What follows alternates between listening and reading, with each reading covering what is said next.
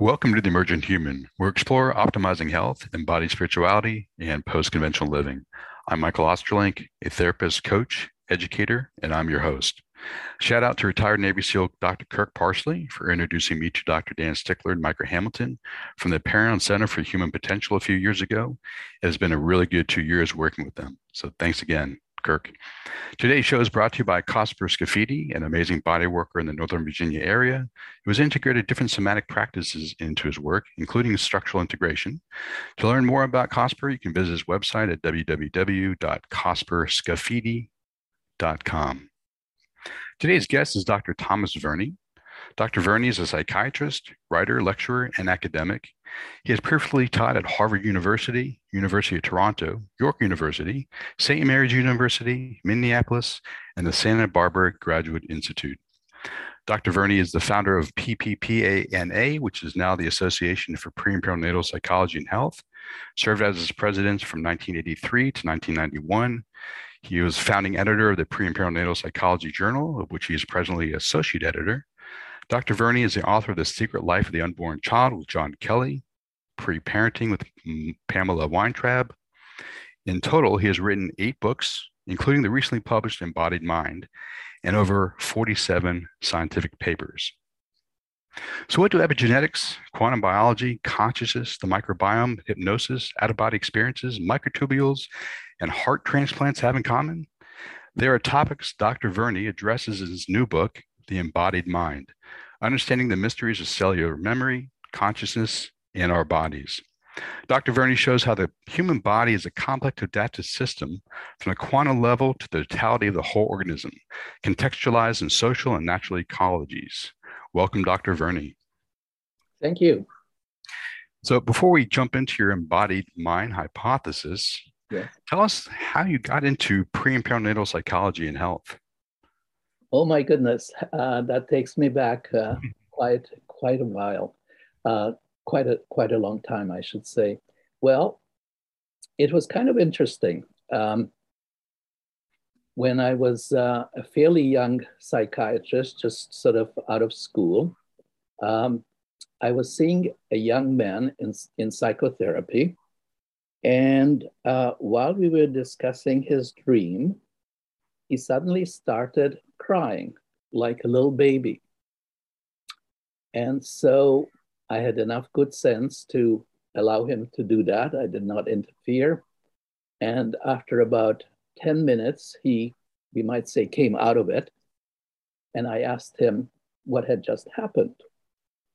And he said he had found himself in a baby crib, and he was crying for his mother.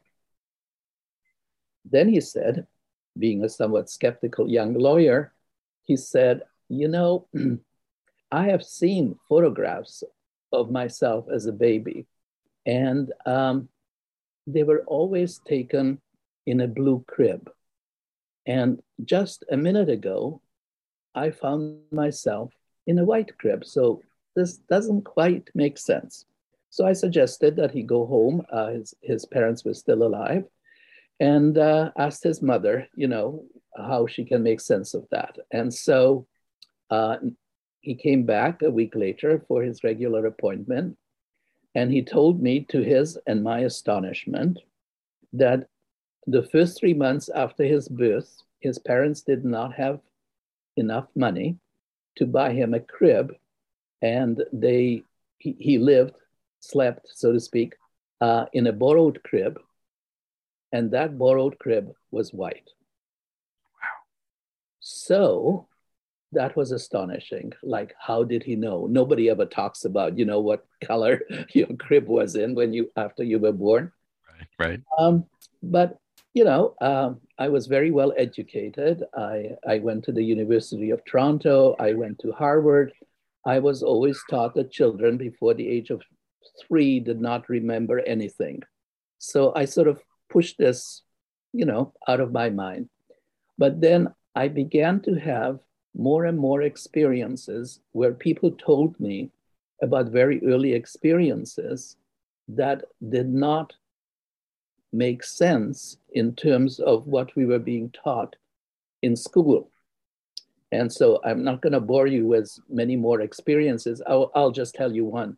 Um, Boris Brott, who is still alive, a very famous, well known conductor in Canada, um, when he was being interviewed on the radio one day, towards the end of the the interviewer, I guess, ran out of questions to ask.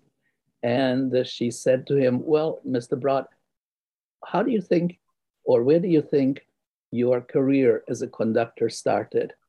And he said, in my mother's womb.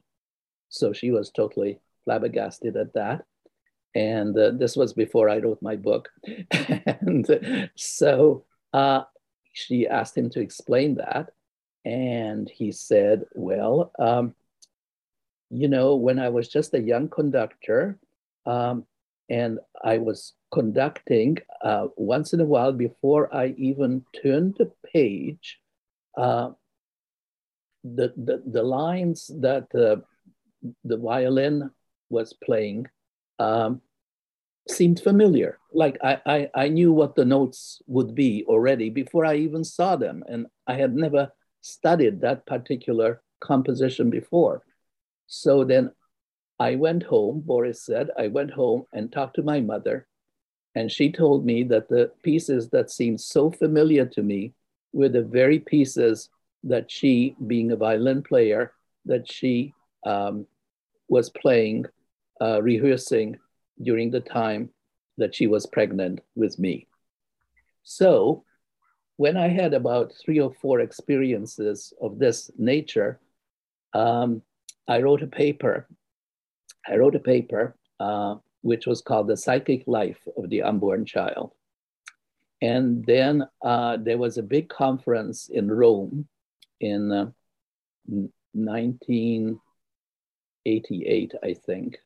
1978, sorry, 1978. There was a big conference. And so I submitted my paper, and lo and behold, it was accepted. And I presented my paper at the most opportune time. I mean, one of the things that I have discovered in life is you have to work hard, but you also got to have luck. And I was very lucky because I presented my paper at the same morning that some of the biggest lights in psychiatry and psychosomatic obstetrics, like R.D. Laing, I'm sure you're familiar with his writings, right? The Scottish psychiatrist, R.D. Laing, and many other people whose names I have forgotten, were presenting, and I had my 20 minutes in the sun. And there was such an excitement in the crowd, in amongst the people who were there, that I told them that at 5 o'clock, after all these talks are over, um, come to my room and we can discuss it there. And so at 5 o'clock, people came to my room, and there was this long lineup of people trying to get in. And so I noticed that people were really excited by this idea that was really new at that time, that children prior to birth can lay down memories and can remember what happened to them. And so it was that experience in Rome at the Psychosomatic Obstetrics, the World Congress of Psychosomatic Obstetrics and Gynecology, that then triggered in me an interest on early memories, which then I parlayed into pre and perinatal psychology. Wow, what a great story. But yeah, So I'm, that's my story. yeah, And let me so ask if you a question, if Dr. you want to Curious. ask, what is the connection, Yeah. let's say, between that and the embodied mind, I can tell you if that is a question on your mind. Well, let me ask you a different question first, Sure. because I'm curious, because you had some anomalous experiences, and that Yes. led you to be really curious and explore this field and really create this field. Um, but there's other people who have similar anomalous experiences and they dismiss them. What made you different in your own mind that you were like really curious and wanted to explore it, as opposed to find some concept to dismiss it? That is an incredibly good question. um, I I don't know whether I can answer it. I have always been curious. Um, I I hardly ever take no for an answer. Uh, it has to make sense to me.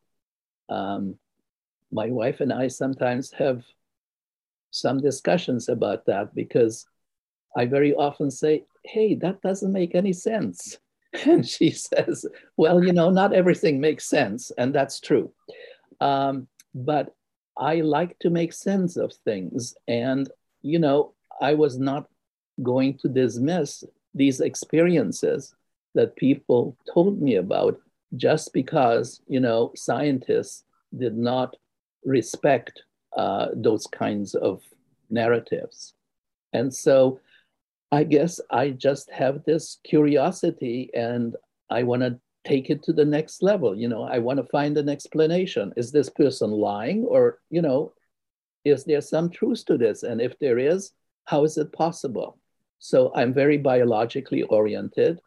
Um, and I want to find out in a way, just like Freud always, tried really to find scientific answers for the unconscious. So I have tried to find biological scientific explanations for things that don't sound scientific on first view.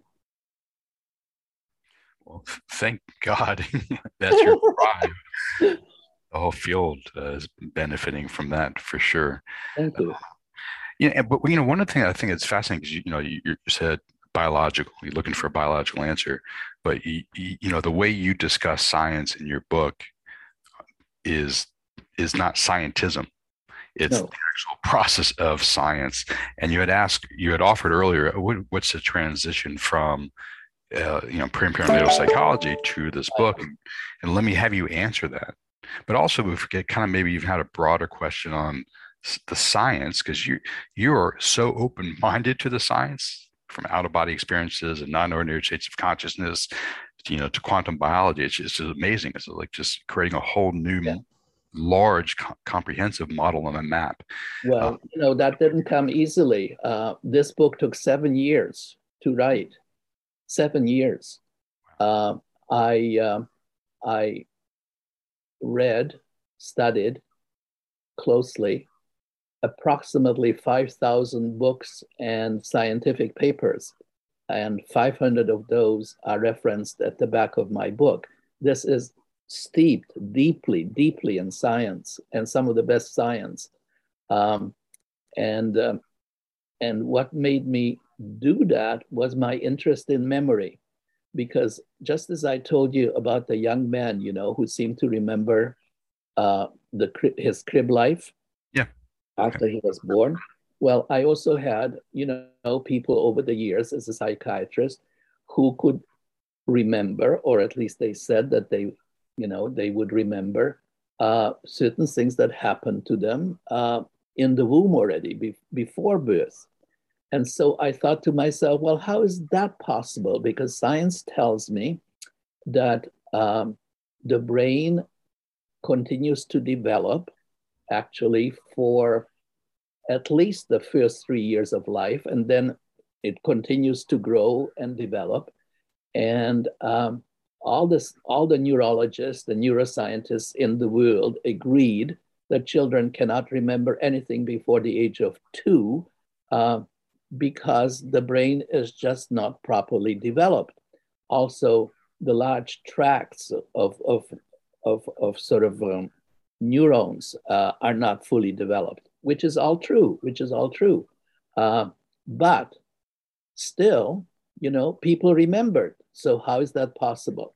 So then I will take you to another interesting experience that I had in 2007. Um, there was an article in Reuters Science News about a French civil servant who came into the hospital in, I think it was in Marseille.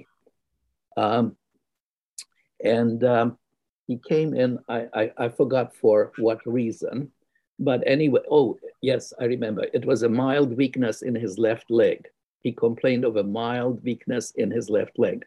So the doctors performed numerous scans of his head. What they discovered was a huge fluid filled chamber occupying most of the space in his skull, leaving little more than a thin crescent of brain tissue.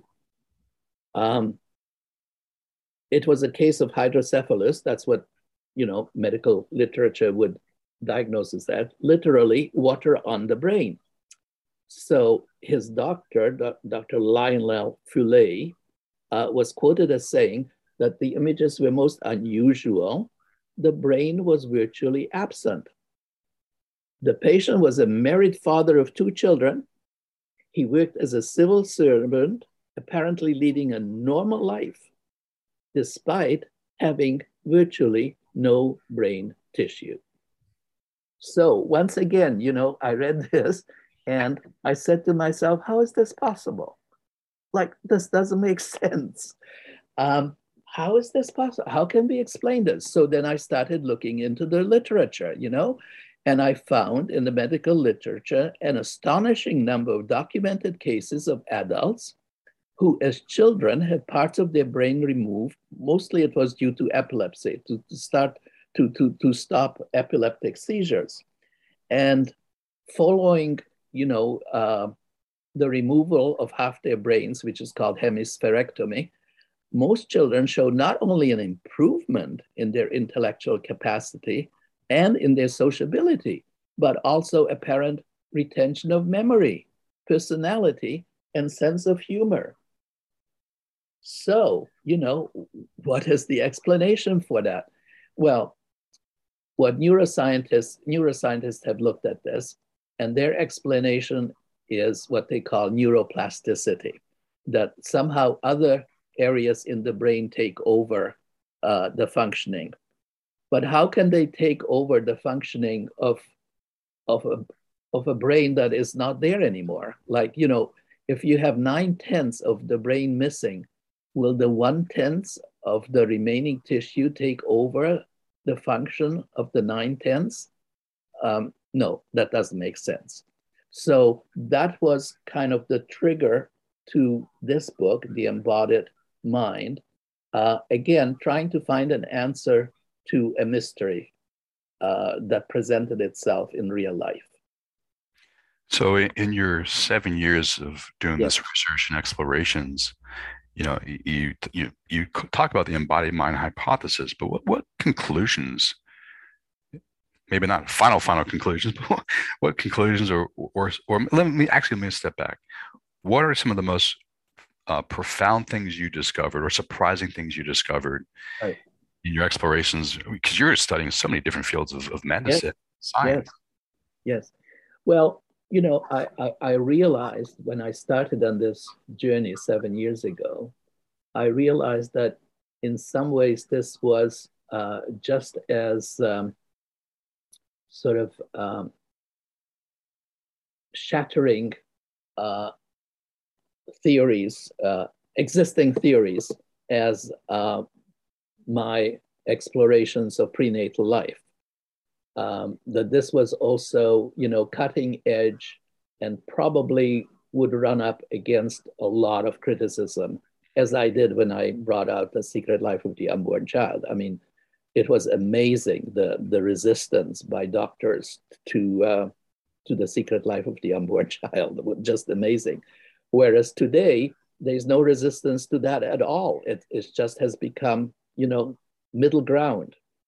Uh, I'm not far out anymore on that score. And actually, so far, I have not run into much resistance about the embodied mind either, which actually surprises me. But coming back to your question, what surprised me the most in my 7 years of studying this? Well, there were quite a number of surprises. I was surprised by the intelligence of cells, just simple, normal cells in the human body, how incredibly complicated that machinery is in a human cell. I mean, it's hard not to get spiritual about this, really, because when you study and you go digging deeper and deeper into how cells function and how the networks of cells function. Just to give you one tiny little example, when one cell is diseased, other cells around it, which are not diseased, put out little tunnels, um, little filaments through which they will feed the sick cell some uh, proper nutrients, Wow. trying to make it better, trying to help it, trying to bring it back to health. This is amazing. And I have pictures of that, you know. Cells are just so incredibly smart. So when you have all these smart cells in your body and they're all working together, what you have created really is like a very brainy system. And so what my embodied mind theory really suggests is that we have to think of the whole body as a brain and as a mind, really. That this focus on the enscalled brain is wrong, and that we need to think of the embodied brain and the embodied mind. It's this, you know, the intelligence of cells, and how they vibrate as a network together. If I can perhaps give you an example, perhaps a metaphor that might help our listeners to think about this. I think of our body the way I think perhaps of musicians in an orchestra. And the musicians in an orchestra play in different sections, be they strings or woodwinds, brass, percussions. Um, and so they all play together, and the conductor brings the sound together, like he makes it all sound like one sound. And I think that's how the brain operates. The brain brings all this information that comes from the rest of the body together, orchestrates it, but it's all one unified network. That's the important thing. It's one unified. So instead of this dualism that Descartes started, uh, it's really necessary for us to introduce a monism, that it's all one united uh, mind brain. Yeah, I think now would be a good time to talk about some of the other, you might say, intelligence centers within the human system. I don't know how you want to frame it, but I know you're talking about, like, for instance, the bones and muscles communicate to the brain. You know, we Yes, have the enteric nervous system, we have the vagal system, we have yes. brain in the gut, the brain in the heart. You know, so if you could kind of touch upon some of these different systems within the larger human system, I think that'd be great. Yeah, well, that gets kind of complicated, but I'll try my best to make it simple on the radio. Well, it's not radio, it's podcast, so audio. Um, that's why in my book I use a lot of illustrations to make it sort of easier. But what we have to realize, let's say the heart, uh, the two centers where you have cognition happening is the heart and the gastrointestinal, the GI tract. And what most people don't realize is that the heart is not just a pump. I mean, most people think of the heart as a pump, it's just pumping blood and that's all it does. It's much, much, much, much more than that. Um, the heart has something like 40,000 what they call neurites, neuron-like cells. Uh, the heart also acts as as the heart also produces hormones. And the heart, of course, is connected with the vagus nerve, which is the 10th cranial nerve. It's connected to the brain. And the vagus nerve also is connected to the gut, the gastrointestinal tract.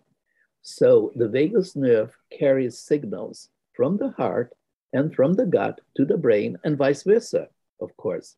So when a person is stressed, there might be stress hormones and stress signals coming down the vagus nerve to the heart and to the gut. But what people have not realized in the past, or at least most people, including scientists, have not realized, is that this is a two-way system. It's not one way. Neuroscientists in the past have always thought of the brain sending signals down. So when you are stressed, you get you get an ulcer. You get an ulcer because the brain is sending signals down, telling the gut that, I'm under stress, and the gut produces more acid, and so you get an ulcer.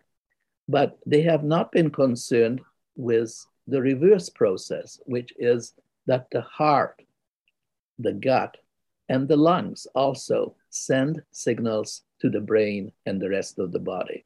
So having a look at what the heart actually does is incredibly important, because there are all these smart cells in the gut as well as in the heart that can contain memories. So when we look at heart transplants, for example, people have recorded for a long time that some recipients of donor hearts have had changes in their personality, which dovetail with the personality as it was known in the donor. Now, once again, scientists have made fun of that and referred to it, in some pejorative terms. But the fact is that people have reported this, and we cannot assume that everybody, is just fantasizing.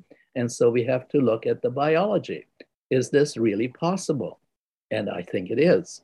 And so in my book, I present a lot of research which shows that, yes, that cells can contain what I refer to as micro memories, little bits of memory.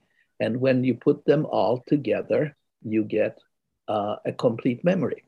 And so it is not surprising that some people who have received a donor heart have changes. And I describe, something like 10 examples of this in my book, have had changes in their personality, which coincide with the personality of the donor. And the same thing can be said about the gut. When people say, well, I had a gut feeling, I didn't trust this person or something like that. Well, that's possible. It's possible.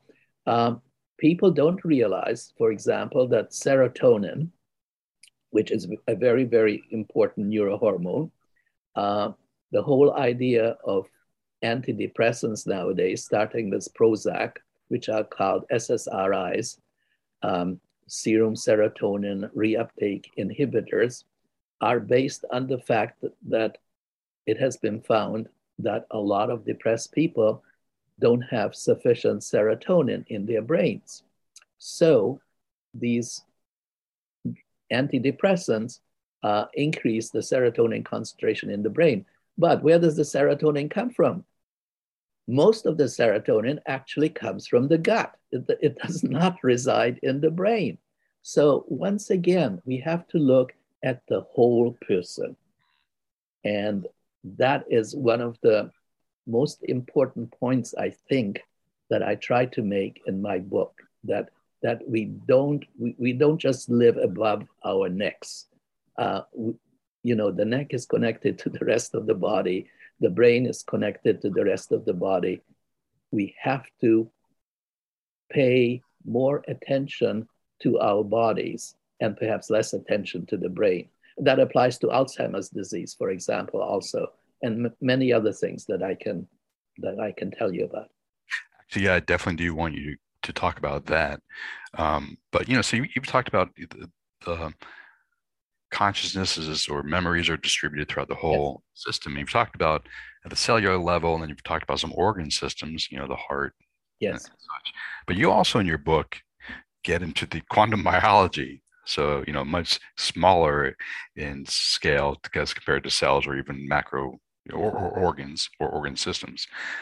So if you could just briefly talk about how quantum biology fits into your embodied mind hypothesis in general, and then if you wouldn't mind talking about how that as an idea might lead to some of the more transpersonal experiences you talk about in your book, the near-death experiences and out-of-body experiences. If you wouldn't mind going down that rabbit hole, I'd appreciate that.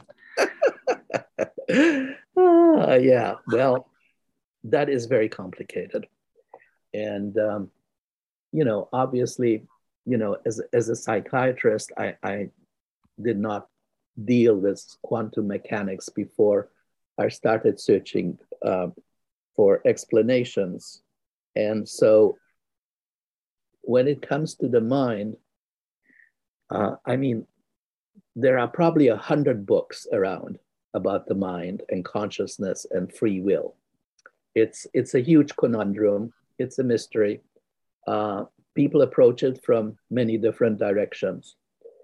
Um, and so I studied it, and you know the fundamental concept of quantum mechanics is that elementary particles, such as photons and electrons,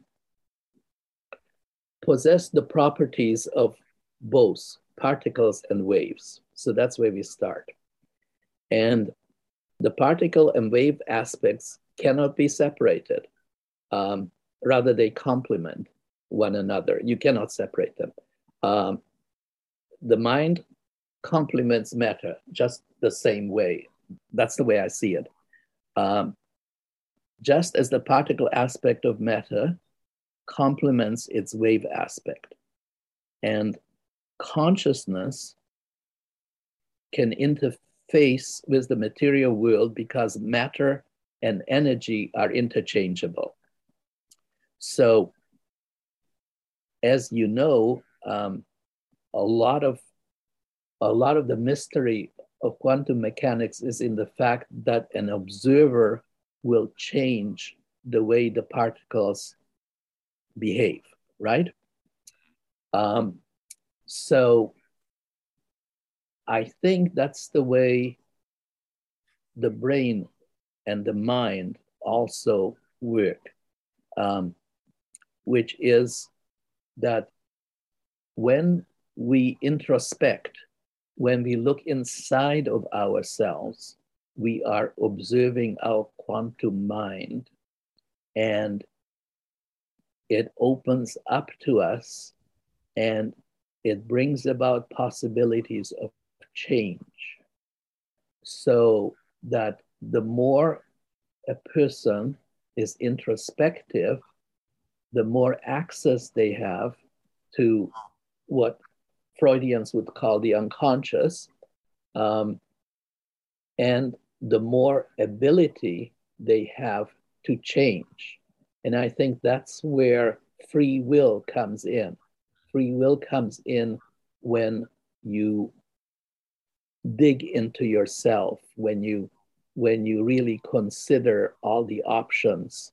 And so you go from a mostly material, physical universe where your brain and your body is under the acts according to the rules of physics, and you enter the quantum mind field where possibilities are infinite, and if you reach a level of introspection, then you gain more and more free will. You can make decisions that are truly your own, instead of perhaps making decisions that you have learned from your parents or teachers or whatever. So instead of living by rules, you live by your own internal self. Does that help? No, definitely does, and I appreciate that. And I think it's really important for people to understand the multiple layers and levels and Yes, scale yes, that you. yes, yes, yes. Yeah. Yeah. You know, So go ahead, please. so yeah, and so that's where the mind really becomes incredibly creative and powerful, uh, because when we look at phenomena such as hypnosis, for example, it's all about the mind over matter. And when we look at what I've been very impressed by is communication between people who are very, very far apart, the communication at a distance, extrasensory perception, if you like, uh, where people who are very close, particularly twins, they might be thousands of miles apart. And yet, when one of them um, has an accident or is very sick, the other one instantly knows it, you know? And again, there are lots of reports on that. And I think the only way that that can be explained is through, quantum mechanics. Right. Which is, it's interesting because you talked about yourself as a scientist, and I Yes. compare and contrast scientism to science as a Mm-hmm. process of exploring the world.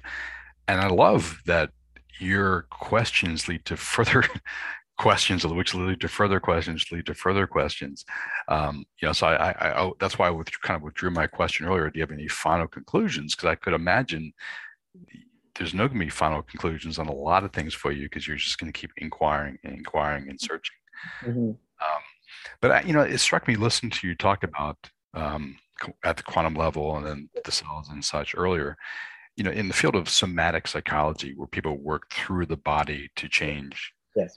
cognition and state and such, what you are offering people in that field is a model to understand why, if I touch your knee, your a memory might arise from 30 Absolutely. years, that kind of stuff. Yes. So Yes. Because it's in your body. All these memories are baked into your body. And body therapists know this. And they work on it, like you have just said. I mean, when I was doing sort of very deep, intensive psychotherapy, I mean, sometimes when I was working with someone who was remembering their dream, remembering their birth, I could smell ether in the air. Now, you know, some of your some of your audience may turn off their set at this point, but I'm just telling you the truth. I mean, this was my experience. I'm not making this up. I could smell ether, and then when the person came out of it, I asked him, what sort of anesthetic his mother had, and he didn't know. And he would go home and find out, and we would look at the birth records from the hospital, and she had ether. So, where does it, what is the explanation? The only explanation is that all these experiences that we have had are really contained in our bodies. They don't go away. They are there. And sometimes they come out at the right point, and then we need to work with them. Um, I think what's very important to realize is that, we are the architects of our own lives. I mean, that's what I would really like people who read my book to realize. So much depends on how you think about yourself and what you think about yourself. And do we have a few minutes? please, yes, yes. There's this incredible, beautiful, beautiful little study that was done in New York on 84 maids, 84 women who cleaned hospitals. Um, and half of the group, so that's 84, 32. So 42. Half of the group was told that what they did lived up to the standards of the Surgeon General for exercise. So this was done in New York. So the Surgeon General's, I don't know, standards of exercise. And the other group was not told that at all. After 1 month, the two groups were compared, and the group that thought that they were exercising, when in fact they did absolutely nothing different from the other group, they continued the same work, changing bed sheets and all that. The group that believed that they were exercising had lower blood pressure, lost weight, lost body mass, in all kinds of ways. I have forgotten all the details, but in all kinds of ways, they were in better shape than the other group. And they did nothing different. The only difference was that they believed that they were exercising. So, Power of the mind. Yeah. it's right there. It's in my book. The reference is there. Sorry about that. The reference is there, and you can look it up. It was done in 2007, and I have forgotten the reference, but it's in my book. It's there. So we are very, very much in charge of our lives. Our belief system is so important. And that's one of the things you talk about in terms of the benefits of having an embodied mind hypothesis. Yes. Can you also talk about some of the other benefits, for individuals, families, and the culture at large? Yes. Um, well, I think it's hard to pick one over the other, but I think the big benefit is that we have to start to look at disease, even though it might manifest itself as heart disease or a neurological disease like Alzheimer's or ulcerative colitis in the gut. We have to look at these diseases as diseases of the whole body mind. Just as I said, how important it is, how important your belief system is. Well, that is also part of any disease or health. If you want to be healthy, you have to think healthy. A lot of people don't. And pharma, pharma, pharmaceutical companies, for example, they're all looking at the brain, trying to find, the key to Alzheimer's, because everybody knows they're going to make millions of dollars if they find any kind of a drug that will cure or even prevent Alzheimer's. But we know from other studies, that, for example, if you have heart disease, you increase the risk of Alzheimer's disease. There's a connection between diseases of the heart. Even if you have a congenital heart disease, the risks for Alzheimer's and other mental disorders such as schizophrenia or bipolar depression increase. Why should that be? Well, you know the answer.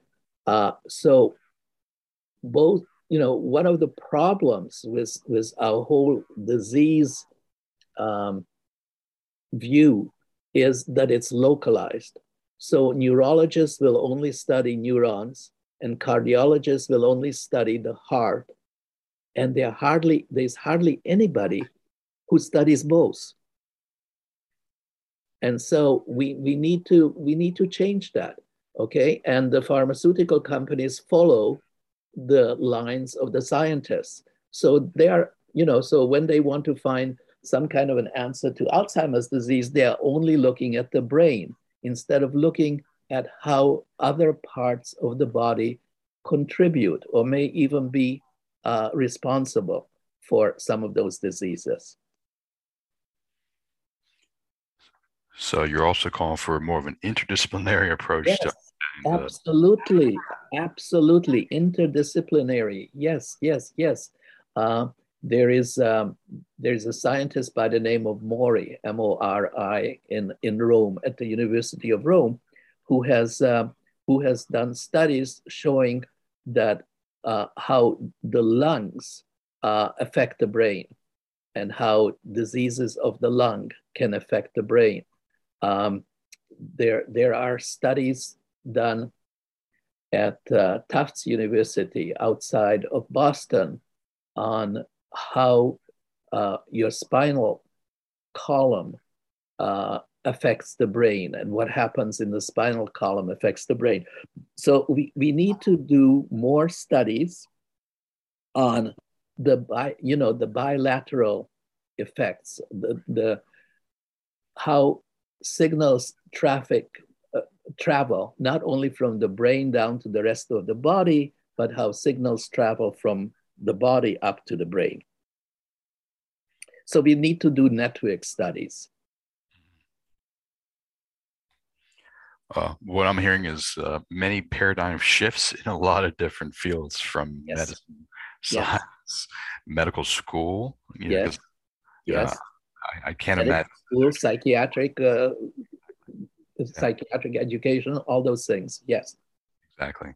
So, Dr. Verny, your book, The Embodied Mind, Understanding the Mysteries of Cellular Memory, Consciousness, and Our Bodies, where is it available? everywhere. Amazon, of course, and bookstores. Um, yeah, it's on Amazon, uh, Amazon CA in Canada, and Amazon.com in the United States. Uh, at one point it was um, the number one in neuroscience. It oscillates, it goes up and down, but it's doing very well.